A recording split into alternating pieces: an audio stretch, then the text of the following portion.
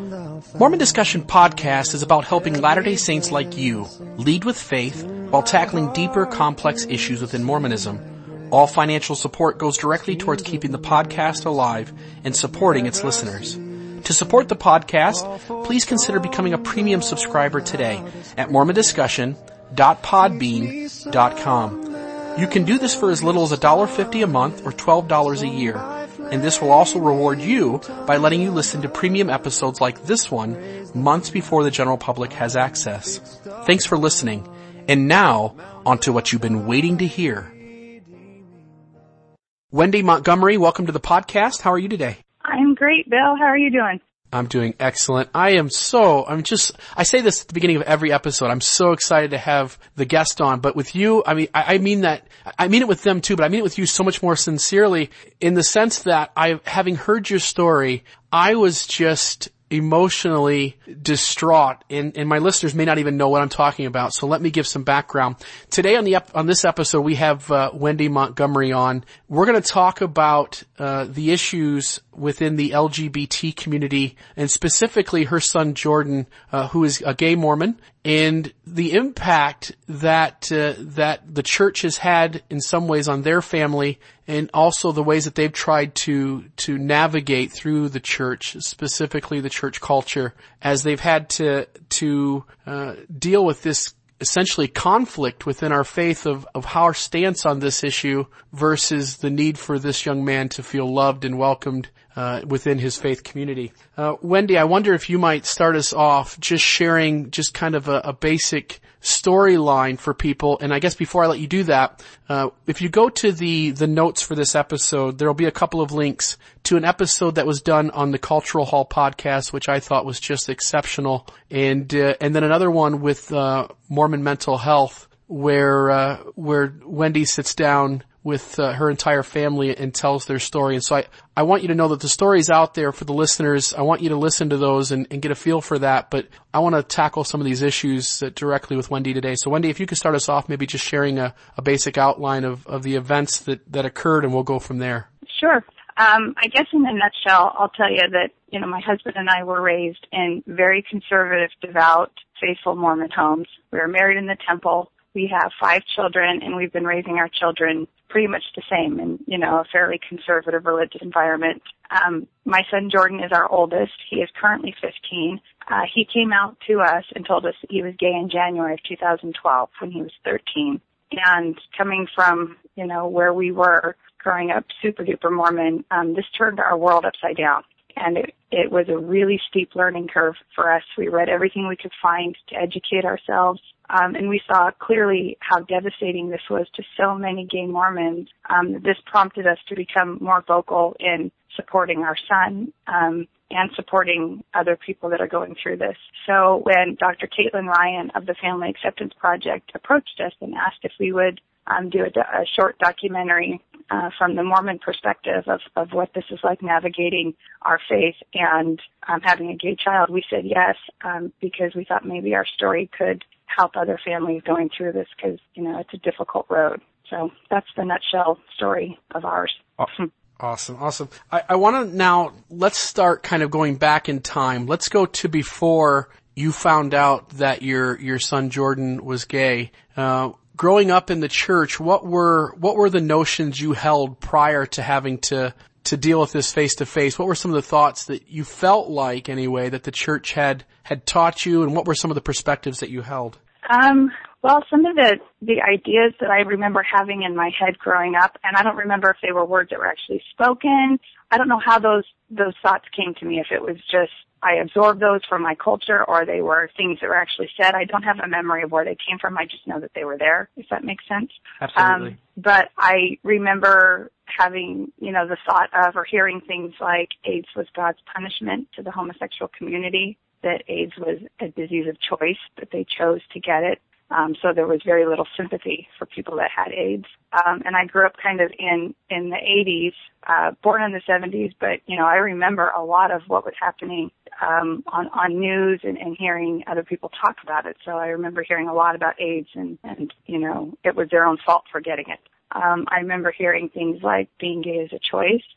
It's an abomination to God, a deviant lifestyle. And to be honest, I never knew another gay person, at least that I knew was gay. So I really didn't have another frame of reference. I didn't have a reason to question what I was hearing as I grew up. I just sort of believed my parents. I believed the church leaders. I just believed what I heard. So this was my concept of gay people, throughout my life. Excellent. And maybe to kind of take this to another detail in the story and to kind of get a feel for how your view was, an important part of your story, you guys lived in California, correct? And at the time, this was during the Prop 8 stuff going on there. So I know an important part of the story that you've got is that the church, through its leadership, came to you at the local level and asked if you would support Prop 8, and I know that just having listened to your story that you helped out with that. I want to ask you, I guess at that time, when the church asked you to participate and to help and assist with the Prop 8 stuff going on, how did you see Prop 8? What were your thoughts about it? Did you just automatically, sustain the church and assume that this was the right course of action, or did you have any reservations at the time? What was going through your mind? Well, our bishop came to our home and he asked, and this was a common practice back then. It wasn't just us, but the leaders would come to their homes and ask if you could donate financially. And we have 5 little kids, and we just didn't have extra funds, so we weren't able to do that. So he asked if we could donate our time and go out one day. And what he wanted us to do specifically was kind of a survey where we would just go door to door and we would ask, if the election was that day, which way would you vote? And we really didn't do any pushing for or against Prop 8. We just wrote down their answer and told them, this is the election day, please go out and vote. So that was our one day of helping. We had a sign in our yard. It got stolen once, so we put another sign up. And I remember being very conflicted inside through this whole time period, but I think I attributed, those feelings to, when I went door to door, I didn't want to be yelled at people, or, I don't like confrontation, and I felt like this was a super confrontational issue, and I kind of just didn't want to be in the middle of it. So that's kind of what I thought my conflict was coming from, and it could very well have been that. I don't know. But, I had never in my entire life questioned my leaders or the church before, ever. And, to be honest, I didn't question them either. I just did what I was asked. I had heard my entire life that if the church asks you to do something, you do it, whether it's to give a talk in church or accept a calling, that these are blessings and opportunities to serve. And your leaders are, the spokesman for God. So it's basically like you're saying yes to God when they ask you to do something, was my mentality. So I didn't question. I just went along with it. And I don't know if our circle of friends and family is very, very Mormon. So I really didn't have any people attacking me or arguing with me about this point. Everybody just agreed with what we were doing. I think I just tried not to think about the details of Prop 8. To me, since I didn't know any gay people personally at the time, it's like the issue wasn't real to me. There weren't real faces I saw to see who I was hurting by what I was doing. And to this day, and this has been several years, but since my son came out, that was, 2.5 years, this has been my number one biggest regret and source of shame. If I could have a do-over for any day in my life, and I've done a lot of dumb things, I would do a do-over on that day. I didn't know. Yeah, you talk about the culture in the church of not being able to turn down when the church asks you to do something. And I can remember in my 18 years in the church, I joined the church as an older teenager. And I can remember in my time in the church at least 3 talks where leadership got up and talked about you don't turn down callings, that you don't, when the church calls you to serve, this isn't a church of volunteers, this is a church of assignment. When the church gives you something to do, you say yes. And it would also go on to talk about those who turned those opportunities down. And it was almost like the talk was saying, hey, you don't want to be one of those kinds of people who turn down callings. And I absolutely can relate to you in the pressure we all feel within the church to accept any call that comes our way and to say yes to any responsibility or assignment that is pointed towards us, even if that responsibility or assignment is just the absolute worst fit in the entire world. And I can see how that plays into when they show up at your home that day to ask you to participate in this political issue, which also has lots of ramifications, to feel pressured in a sense to get involved with that. And I think in some ways we just have to kind of lighten up as a church culture and allow people, because of their situations, to say, hey, this isn't going to work for me. I can't accept this call. I can't do this at this moment. And for there not to be a negative stigma on that. If this may be a tough question, because I'm going to ask you to play hypotheticals for a second, and I personally hate hypothetical questions. But if your son was straight, he wasn't gay, he never came out as gay, it's a non-issue. Do you see yourself in any way shifting on this the way you have, or do you think you'd still be in that place you were before all this? Well, to be honest, I can say I don't think I would have shifted to the degree that I have. It's hard to know for sure, but his coming out was such a pivotal moment for me, having to rethink everything I thought I knew about life, about who my son was, about some of the things that the church had taught me. Like, I had to start from ground zero and rebuild everything, my thought process, my testimony. It's like I feel like we're going to always measure time from his coming out day, before he came out and after he came out, because it was that pivotal for us. So to be honest, I doubt I would have got it to the level I do now. I probably would have just evolved at a much slower pace, I guess, maybe, in step with the church, because that's how I had always been. I just never really thought to question. I had these blinders on that I didn't even know I was wearing. But with Jordan, when it's your child or someone that you love so deeply, you have to figure things out really quick. And time is a luxury that we didn't have, because he was talking about suicide. He was super depressed. I had to figure out how to do this quickly. And there wouldn't have been that kind of pressure if it wasn't my son or somebody that I loved to figure this out. And that's my whole point in asking the question, is that there are a lot of people within the church and even in the world at large who see being gay as this gigantic negative thing. And it's easy to make these kinds of judgments and assumptions and to look at people a certain way until you actually put faces to names. And obviously having it be your child made it obviously as personal as it possibly can get. But I worry that often in the church, as we talk about these kinds of issues, whether it was the racism in the 70s and before, whether we're talking about the LGBT issue or women's issues that are in the church, going on in the church right now, it's easy to stand back when you don't have somebody in your circle of influence who is affected by these kinds of issues, and to just say, well, this is the way it is, and tough it out. Sorry about your luck.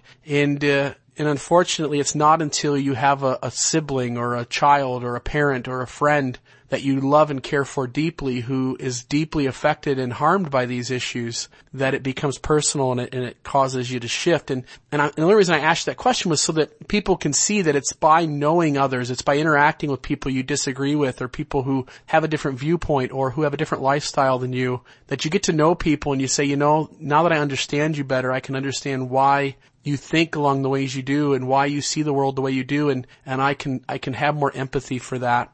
I want to talk for a moment about the way in which people reacted, and I know this is probably, at least for me as I listened to your story, was the hardest part. But I know from your story that when your son came out, that you and your husband reacted, I think, as well as any parents could do. And I hope that anybody who has a similar issue like this within their family dynamics, that you might listen to these other interviews where Wendy and her husband have spoken and realize maybe the appropriate way to react, which is to simply love those that we care for, and not to make a choice necessarily between I have to choose the church or I have to choose to continue to love this person. But when you guys handled it, obviously you handled it well, but at that point you guys made a decision that as a family you were going to make this known to your ward and essentially put your foot down and say, this is our expectation of how our son will be treated. Would you mind sharing with us that experience?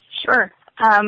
Well, Jordan had come out in January, and by about August of that year, he knew that he was 100% loved and supported by us. We made that clear at every moment we could, but he was still really depressed, talking about suicide to the point where we were just so afraid for him. And he would just say, I hate the hiding. I hate that I can't trust my friendships. And that was an eye-opening statement for me when he said that. He said, Mom, I can't trust my friendships because if they really knew who I was, they wouldn't want to be my friend. And I have never had to think of that from my own point of view and how horrible that would be.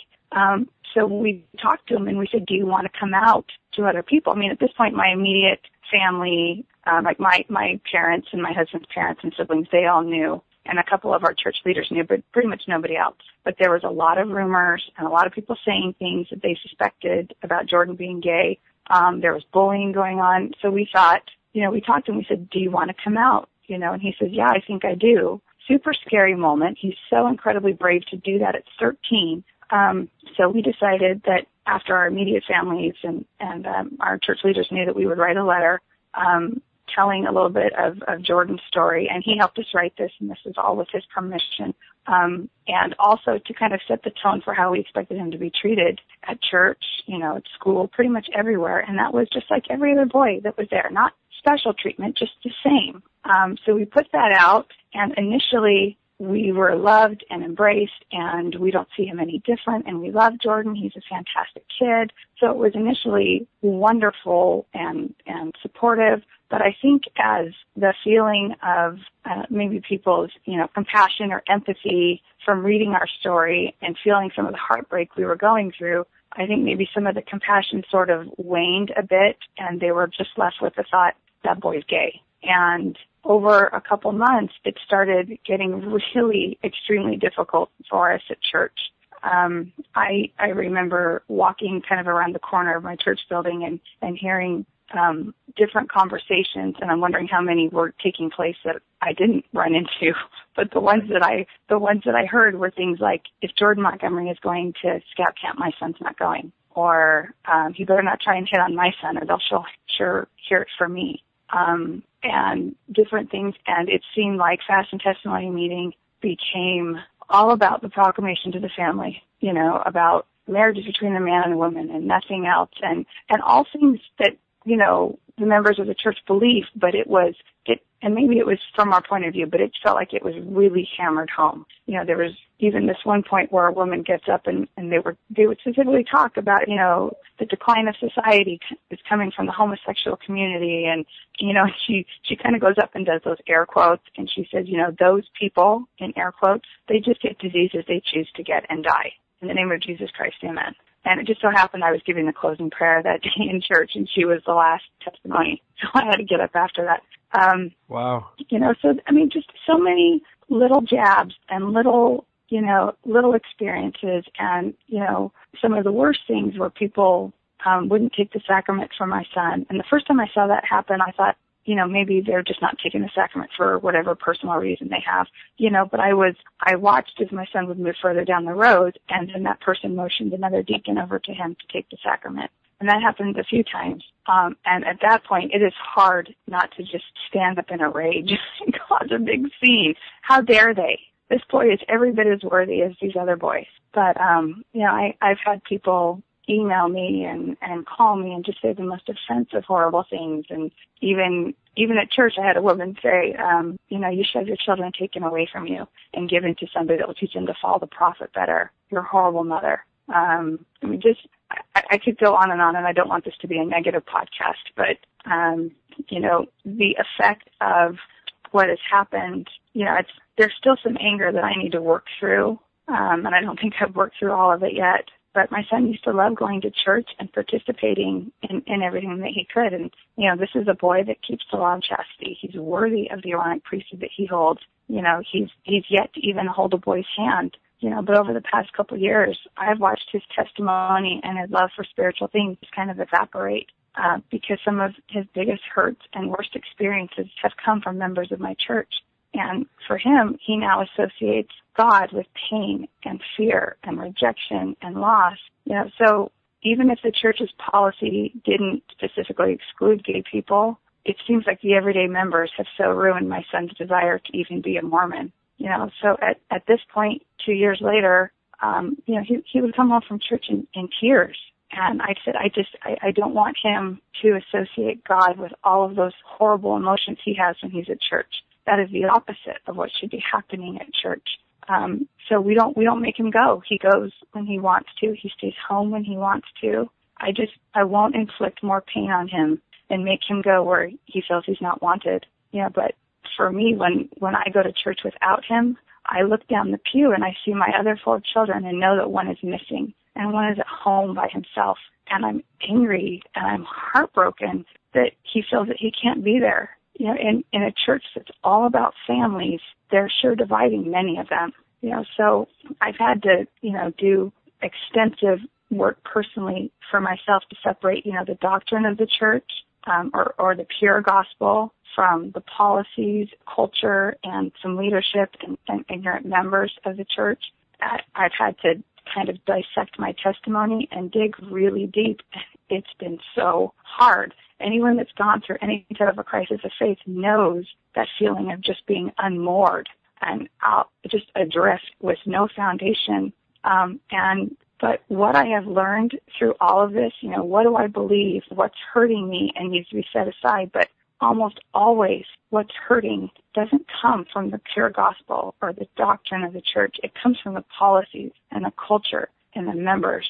And that's where the change needs to happen. Yeah, you talk, when I listened to this portion of these experiences that you had, as I said in the beginning, it was heart-wrenching. I sat in my car and I just pulled over and I just cried for like 10 minutes because you have a young man here who, as you point out, is as worthy as any young man can be. And in the church, we've come a long way. We've recognized now that we take the official position that being gay is not a choice. It's not like Jordan asked for this lot in life. It's not like he said, hey, you know what? I'm going to choose to be different than everybody else in this way. And yet we as members of the church just feel like there's this need to take this, and I know we don't maybe feel it when we do it, and I think we all do it at different times in our life, but we take this holier than thou perspective, like it's my job to defend the church, and it's my job to set the world straight, and it's my job to let everybody know what problems they've got. And as you pointed out, anybody who's been even through just a crisis of faith, you've had everything taken away from you, everything stripped down and taken apart,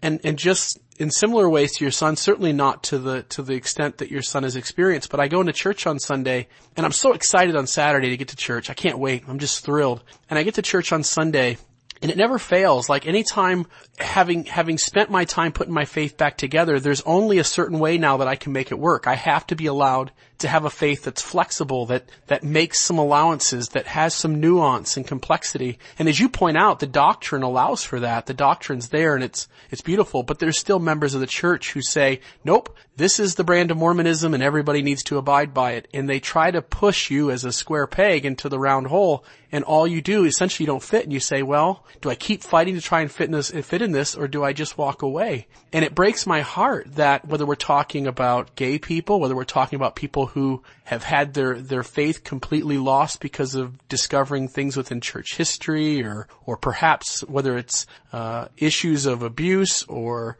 other big experiences in their life that have caused them to lose their trust or feel betrayed by either the church or its members, that there seems to be this need by members to still try and force all of us to abide by their brand of Mormonism. And it's just heart-wrenching to hear you talk about the treatment your worthy son received, to have someone turn down the sacrament because the young man who's perfectly worthy handing it to him is gay.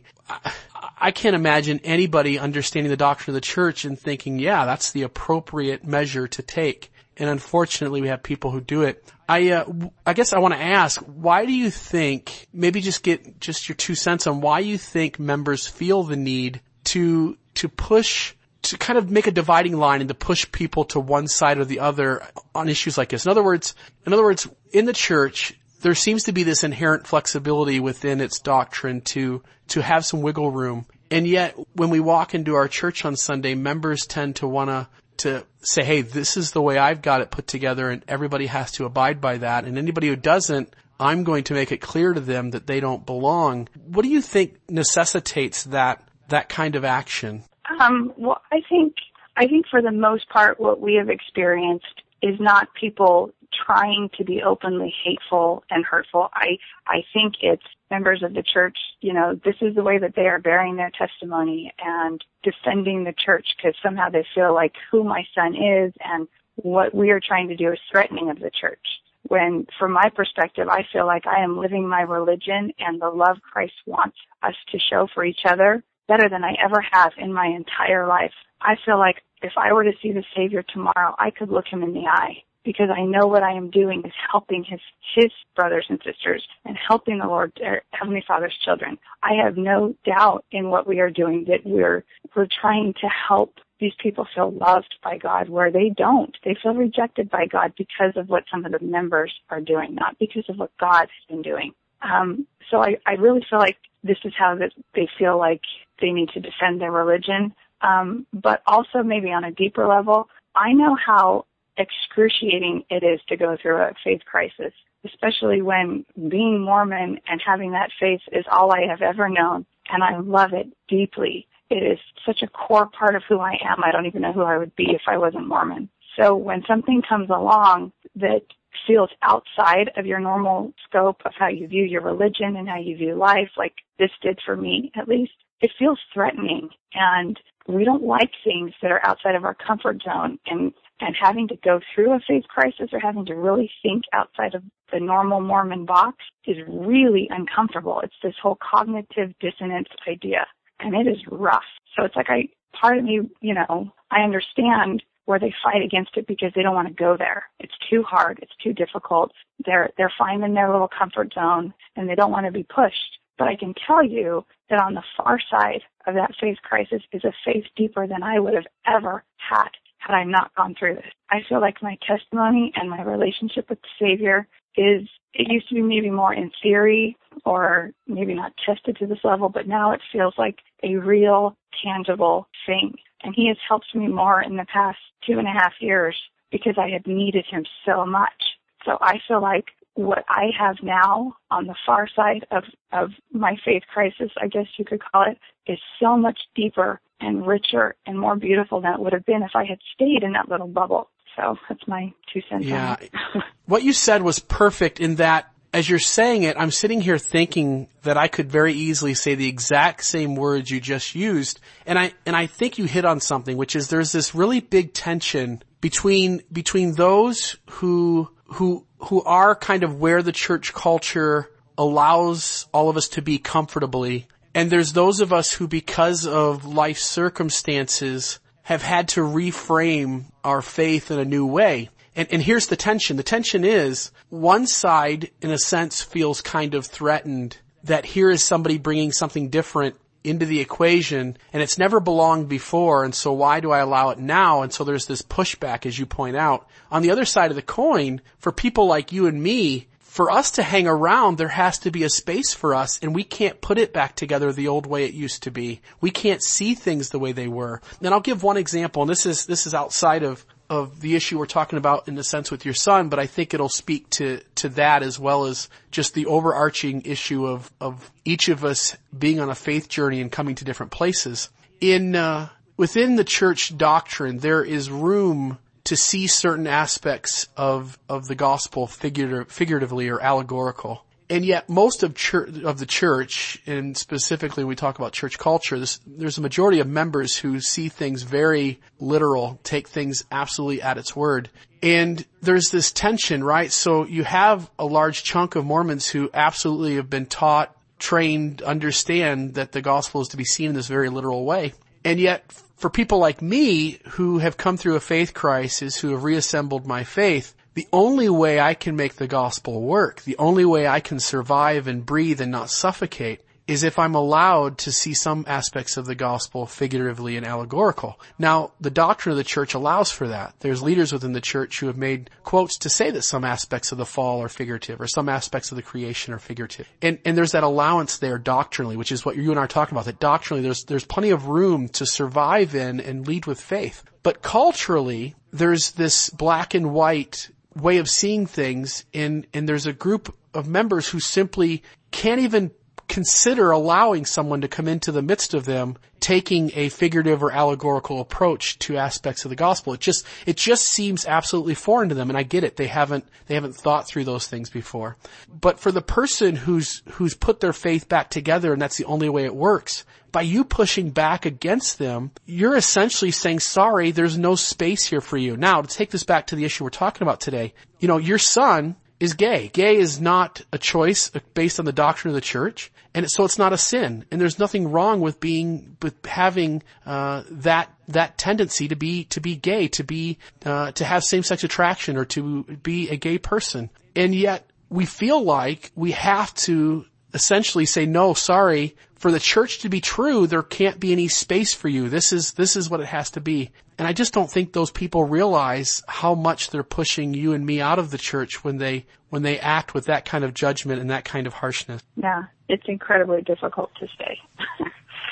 But you do it. And for that, I think that you and your son, your husband, your entire family, I had a wonderful chance to listen to, on the Mormon Mental Health podcast, your daughter talk about some of her experiences where she was brave enough and courageous enough to ask leaders if they understood the doctrine of the church on the issue of being gay, and how often she would run into leaders who thought they understood the position, would state it incorrectly, and as brave as she was, she'd raise her hand again and say, actually, this is the position of the church, and you can find it on mormonandgays.org or on this spot on LDS.org. And so I just want to say I appreciate every member of your family for being brave and for staying in and for being an example to others who come after you, to be able to have your story to look to and to say, okay, here's a way in which we can deal with this and put things back together. Oh, thank you. No, my daughter, Susanna, she's a fierce defender of her brother. She teases them and they, they're siblings and they like bug each other sometimes, but there is nobody that has Jordan's back like her. And she's brave in a way that I have never seen a teenager be brave, to go, essentially toe to toe with some of our local top leaders that I find intimidating. She amazes me constantly. I can't wait to see her as an adult. Right. And I think one of the things that really catches my eye in her having shared some of her experiences where she's asking leadership about if they understand the doctrine and policy around this issue, is that very few, it seems like, at least in my experience in listening to yours and others' experiences, it seems very few leaders are aware of the resources and policies and doctrines that are available to them to better understand these things. Mm-hmm. Yeah, sadly, it's true. The church has put out this website, mormonandgays.org, and our local leaders didn't know about it until we told them.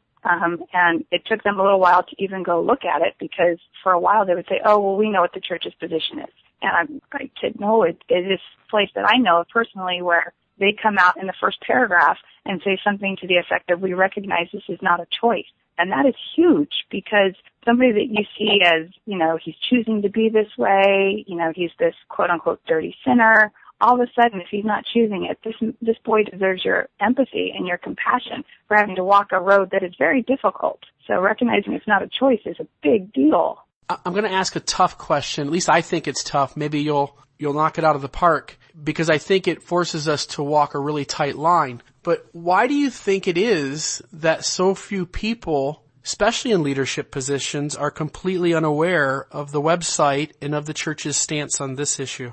I don't know. We've had the experience to meet with Elder Christofferson and also the head of the Church Public Affairs Department. And that was a question that we asked both times. At first we expressed our gratitude for this website, because we had about a year. Jordan came out in January and the website came out in December of 2012. So we had about a year without the website. And every time we met with leaders, it felt like they were seeing us as asking for special treatment for our son, when really we just wanted him to be treated the same. But once we had this website, it felt like we had a leg to stand on, and, the top leadership backing up what we were trying to have happen for him.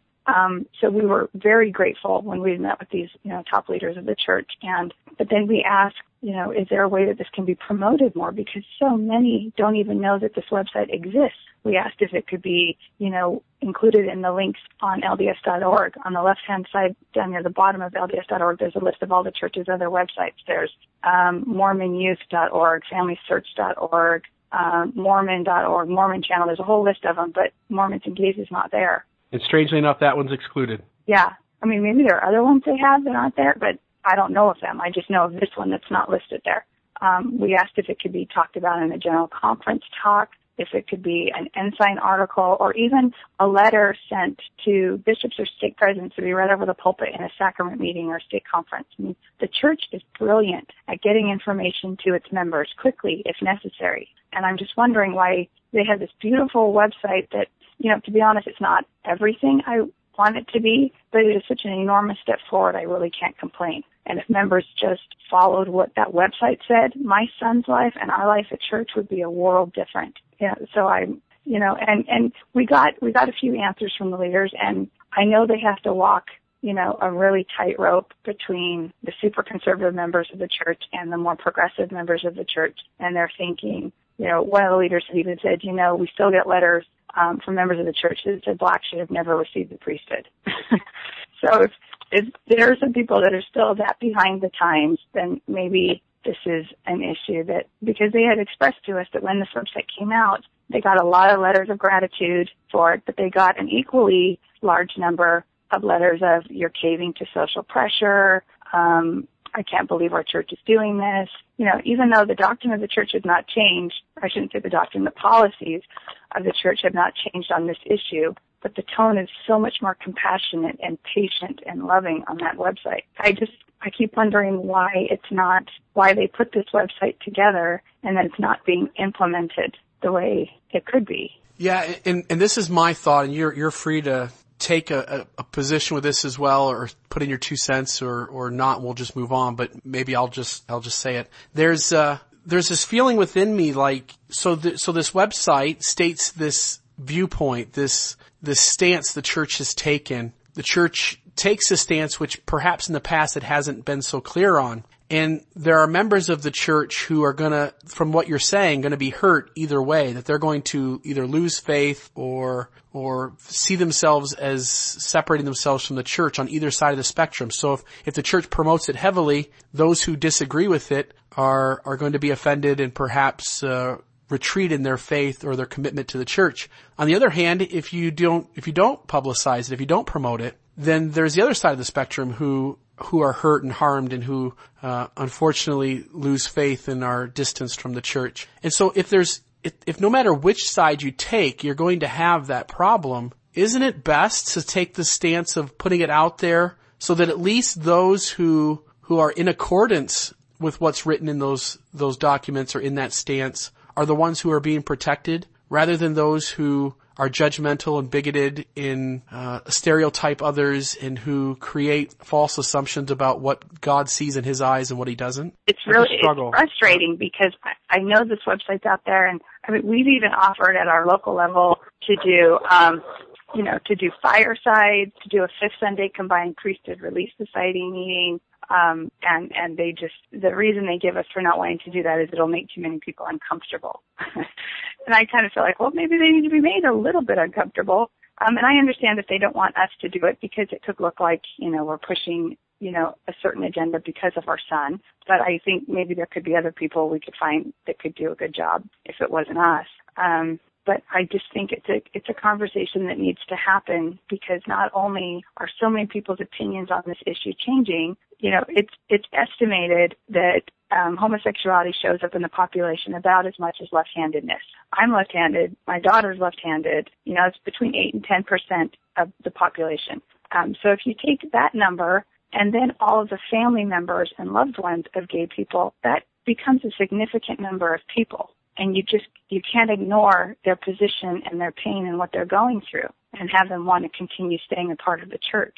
Right. And that group, I mean, for many of them, they're coming in the front door and they're going right out the back because there's just no space for them. And I don't know where we get the idea that this has to be a church of comfortability, that we all can't stretch ourselves a little bit. I mean, certainly your family's had to do that. In many ways, over the last 4 years, I've had to do that. I think that in some ways, as you pointed out earlier, how your testimony and your faith have grown leaps and bounds over the last 2.5 years. It's through that stretching ourselves, through being a little uncomfortable, through trying to sort out what's culture, what's doctrine, what comes from God and what doesn't, that we discover this beautiful treasure underneath all of that. And I think that'd be good for all of us to do a little more digging and a little more introspection into ourselves to see what really we hold to be true and to let go of things that simply don't hold up. And unfortunately, I wish this site did get more publicity. I will tell you, I'm doing a training, fireside for, not my stake, but another stake I've been asked to visit. And they've asked me how to essentially help Latter-day Saints in an internet age hold on to their testimonies and deal with tough questions. And one of the points I'm adamant that I'm going to make is be aware of what the church's resources already are. And of course, one of them I'm going to talk about is the Mormon and Gays website, so that they're not feeling like they have to take a stance that's not even supported by the church to begin with. Sure, yeah. Gosh, can you come do a fireside like that in my stake too?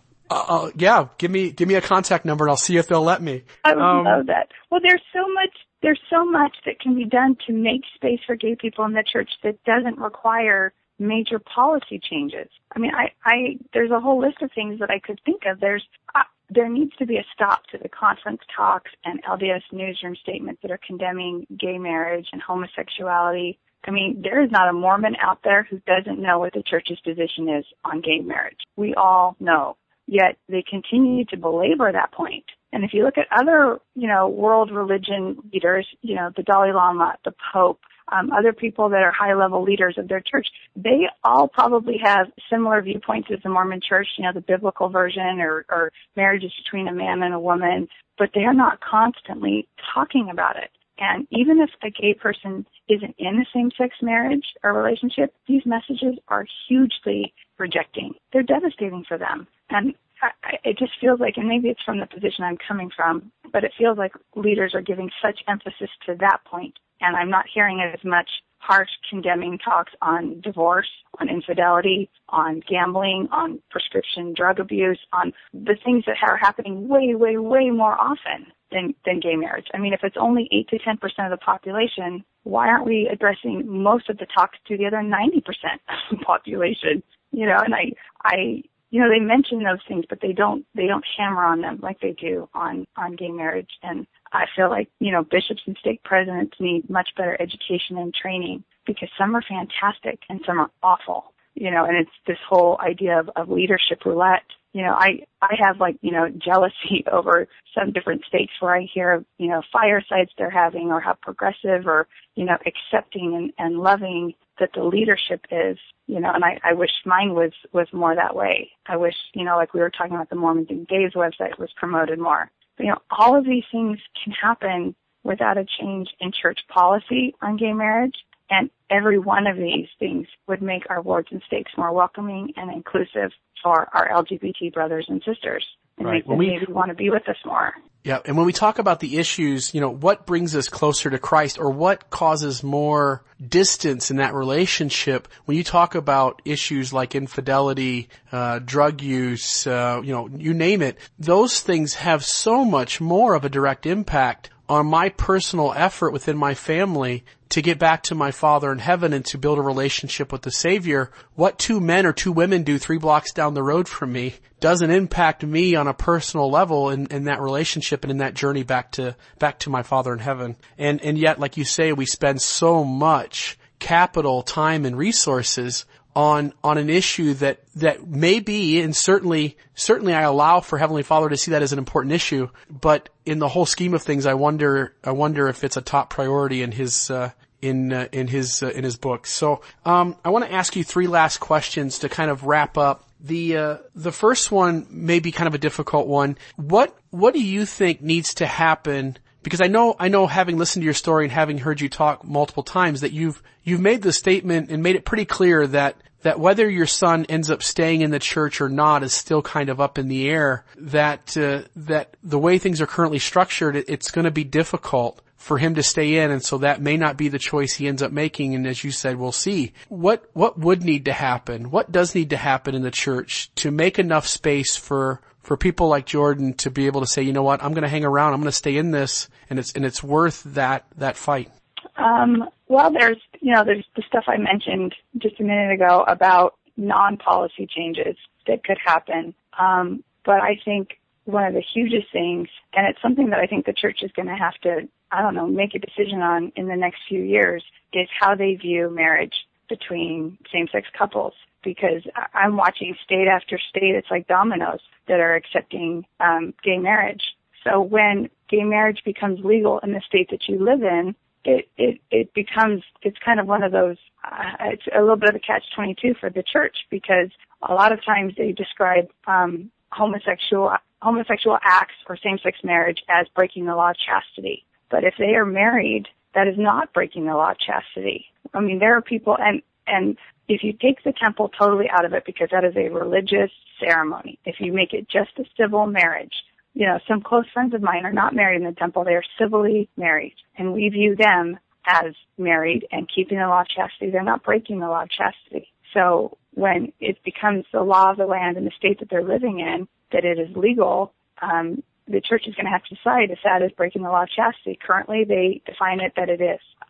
But we also have an article of faith that says that we believe in honoring and sustaining the law of the land. And we also have another article of faith, number 9, which is my personal favorite, that says more revelation is coming. And that gives me hope that maybe there's going to be some revelation on this issue. You know, that allowing gay people to go to the temple is an entirely different issue, and that will be something that when and if that's resolved, that won't be happening anytime soon. And for me personally, the temple is a conflicting place for me because it feels like it's for straight people. There's no place for my son there. But it would be huge if the church just said civil marriage is a civil right. Religion has nothing to do with that. It's a separate how we view, you know, eternal marriage. That's a religious thing, and that's a totally different level. And we separated the two in our mind to not make it marriage is forever. Marriage is the temple. It isn't always for some people. Some people are only civilly married, and it's okay. But if that could be recognized, and there could be, you know, these amazing gay couples sitting with us in church that are married and looked at as keeping the law of chastity and, you know, allowed to take the sacrament, allowed to be with us, allowed to hold callings, that could be a game changer for this. I had a conversation, an interview with Mitch Main last week, and having talked to him, was sharing a story that we certainly have throughout the church. And in lots of our wards and stakes, we have situations where boyfriends and girlfriends are together and they're coming back to church. And the first thing we certainly would not do is say, okay, let's have a disciplinary council because this boyfriend and girlfriend, they're coming back into activity and obviously they're breaking the law of chastity. Let's send them, you know, let's essentially punish them and call them to repentance. There are lots of instances where that's not the first course of action. That's not the appropriate angle that leaders attack the issue from. And I know personally of some of these circumstances where is the person living the commandments exactly as the church lays them out? No. Is the first thing we do is to run and have a disciplinary council, or do we find other ways to bring them to Christ by allowing them to participate because of the susceptibility they have to being offended or falling away, and if that would not do them any good? I agree. We have very close friends, several gay couples that are married that in their life, they are living every principle of the gospel, including the law of chastity in my mind, because they're married. But, they're excommunicated members, sadly, but, you know, one friend in particular puts away 10% of his earnings every month for when he's able to be rebaptized. And he's essentially paying tithing that will be given to the church when he's able to. Wow. He fasts. He keeps the word of wisdom. I mean, he's at church every week. He's a better Mormon than I am, and he's not even allowed to participate. And I look at stories like this, and I think, as a church, we are poorer for not having these people with us. Knowing that my son has always been this way and came to us this way, and this is something that's been told to me in several priesthood blessings, you know, things along the lines of his feet were placed on his path before he was ever born. That, to me, leads me to believe that God either makes them gay, allows them to be gay as part of their experiences in this life, or however that works out, I don't know. But he knows that they are this way, and I don't think he intends for us to shun them or exclude them. You know, I think a lot of the experiences of gay people is to teach us straight people how to love the way Christ wants us to love, without condition, and to look beyond stereotypes to see the person. In regards to your son Jordan, and we're talking about this, right, within the church culture, there's this idea that as long as you're true to yourself, there's minimal space here for those who are gay. How does your son handle that? How does he hang in there? I mean, you say he still attends from time to time.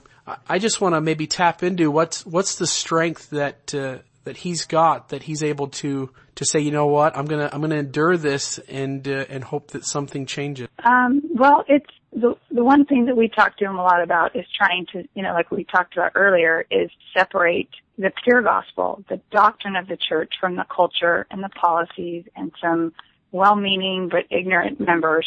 But that is a really difficult concept for a 15-year-old to be able to do. It takes a certain level of spiritual maturity to be able to do that, and he hasn't quite gotten there. In fact, it's a difficult thing for me to be able to separate sometimes.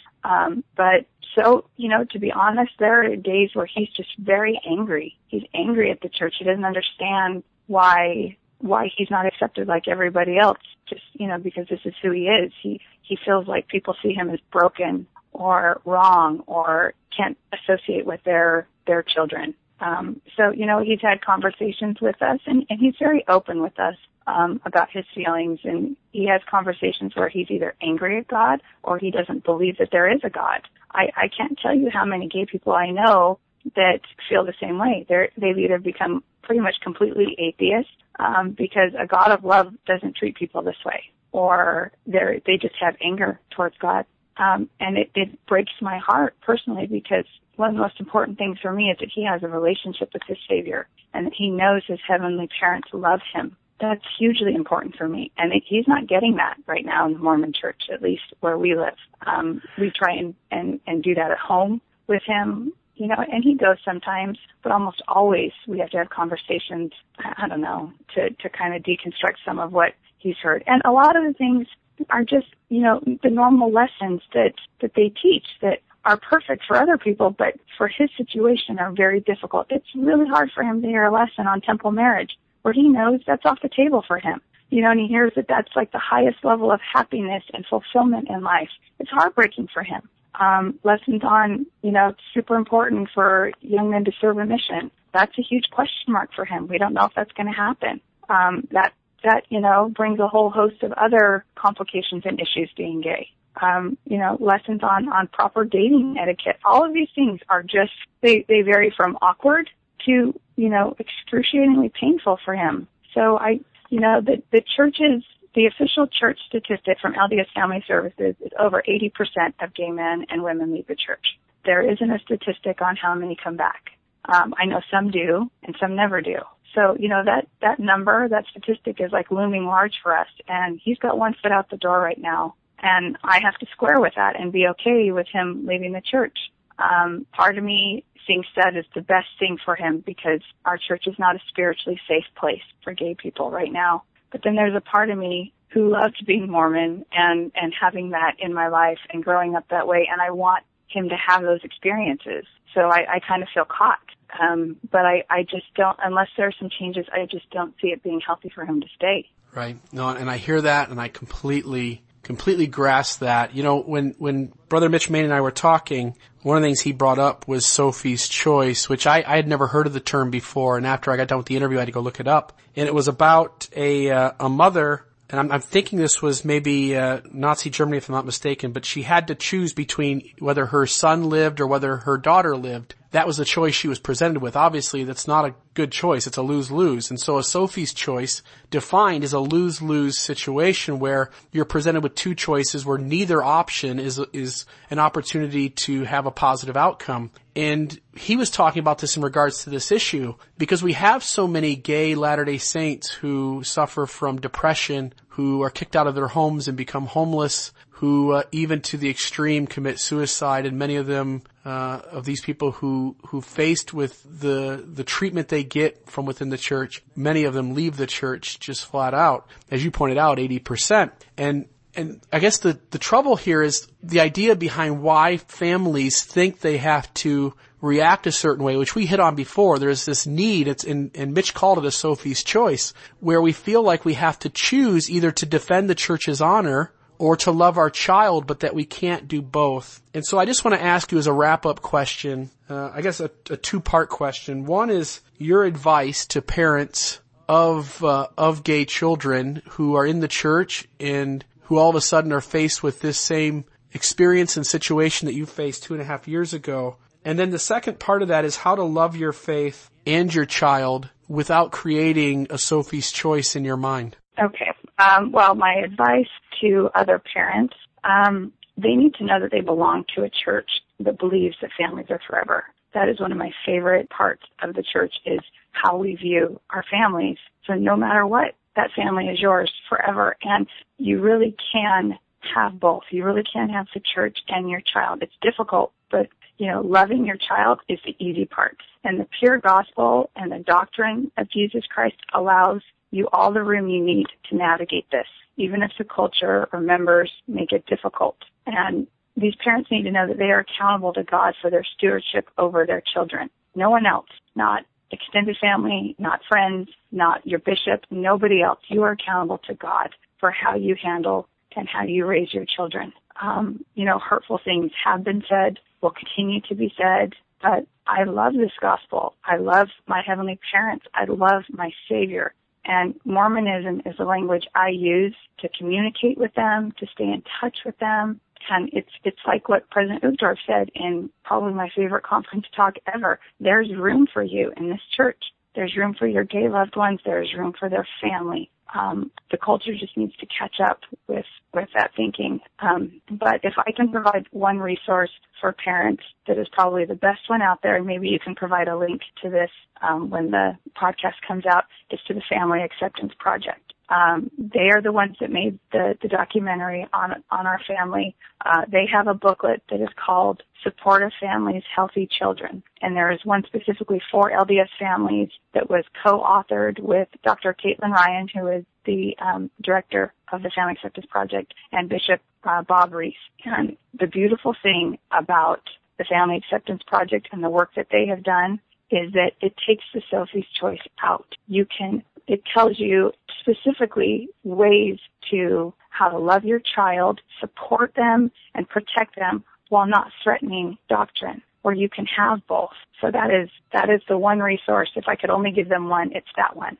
There are also many LDS, LGBT affirming support groups on Facebook. There's affirmation.org, which is a brilliant organization for gay members of the church and their families. They have a conference once a year that is in September. I think it's September 12th to the 14th this year. But in reference to your second question on, feeling like you have to choose between your child and your church, we went through that. That was immediately my thought is, what do I do? And when the current policy and teachings of the church make it clear that gay people, especially those in same-sex relationships or marriage, are not welcomed or wanted, then it feels like a choice almost always has to be made. So do you support the church that you have loved your whole life and believe in deeply, that is in effect shunning your child and also dividing your eternal family? Or do you support your child who was born this way, is sealed to you, and who God gave you to raise and love and protect? So for me, there wasn't ever even a choice. If I was pushed and had to make a choice between the two, it would be my son 100 times over, because God gave me Jordan. He is mine in this life and the next. And God would never want me to shun, alienate, push him away in favor of his church. That's not the God I love or the God that I believe in that would want something like that. I mean, that doesn't even make sense to me. And, we're a church of families. It's what's most important to us. So it stands to reason that we should be trying harder to figure out a way to make these two opposing forces work together. And they can. It's difficult, but they can. Amen to that, Wendy. I want to finish just by sharing, I guess, the conclusion to me having listened to your podcast on the Cultural Hall and having regained my composure after listening to that, and then on the way back to my work, just thinking about the experiences your family has had and the things you shared. It was a Monday that I listened to it, and I said, you know what, we're gonna do something a little different. So I went home that night and I ran it by my wife and said, hey, this is something I think we need to listen to. And so I didn't have it for the two youngest kids. We sent them off to bed. I've got an 8-year-old and an 11-year-old and a 13-year-old and a 15-year-old. And I asked the 13 and 15-year-old to stay up with me and my wife, and we played your interview for them. And all four of us were in tears, because this issue, while I've always been a little more to the left than most Mormons, it had never hit me square in the face. until I heard you tell your story. And I just want to say that you have really helped me to really find, at least for now, my center of balance on this issue. And I told Mitch last week, I said, if you ever have somebody who's having a hard time in northern Ohio, you can put my name on your Rolodex of people that you reach out to help give support. And I extend the same invitation to you and your family. If anybody out this way ever needs help, you don't hesitate to let me know. I'm so grateful to have had you on today. And I hope that everybody who listens to this will look at themselves in the mirror and say, am I acting Christ-like in the way I treat others? And am I being an extension of His hand and bringing them unto Him? Wendy, thank you so much for being on today. Thank you for having me.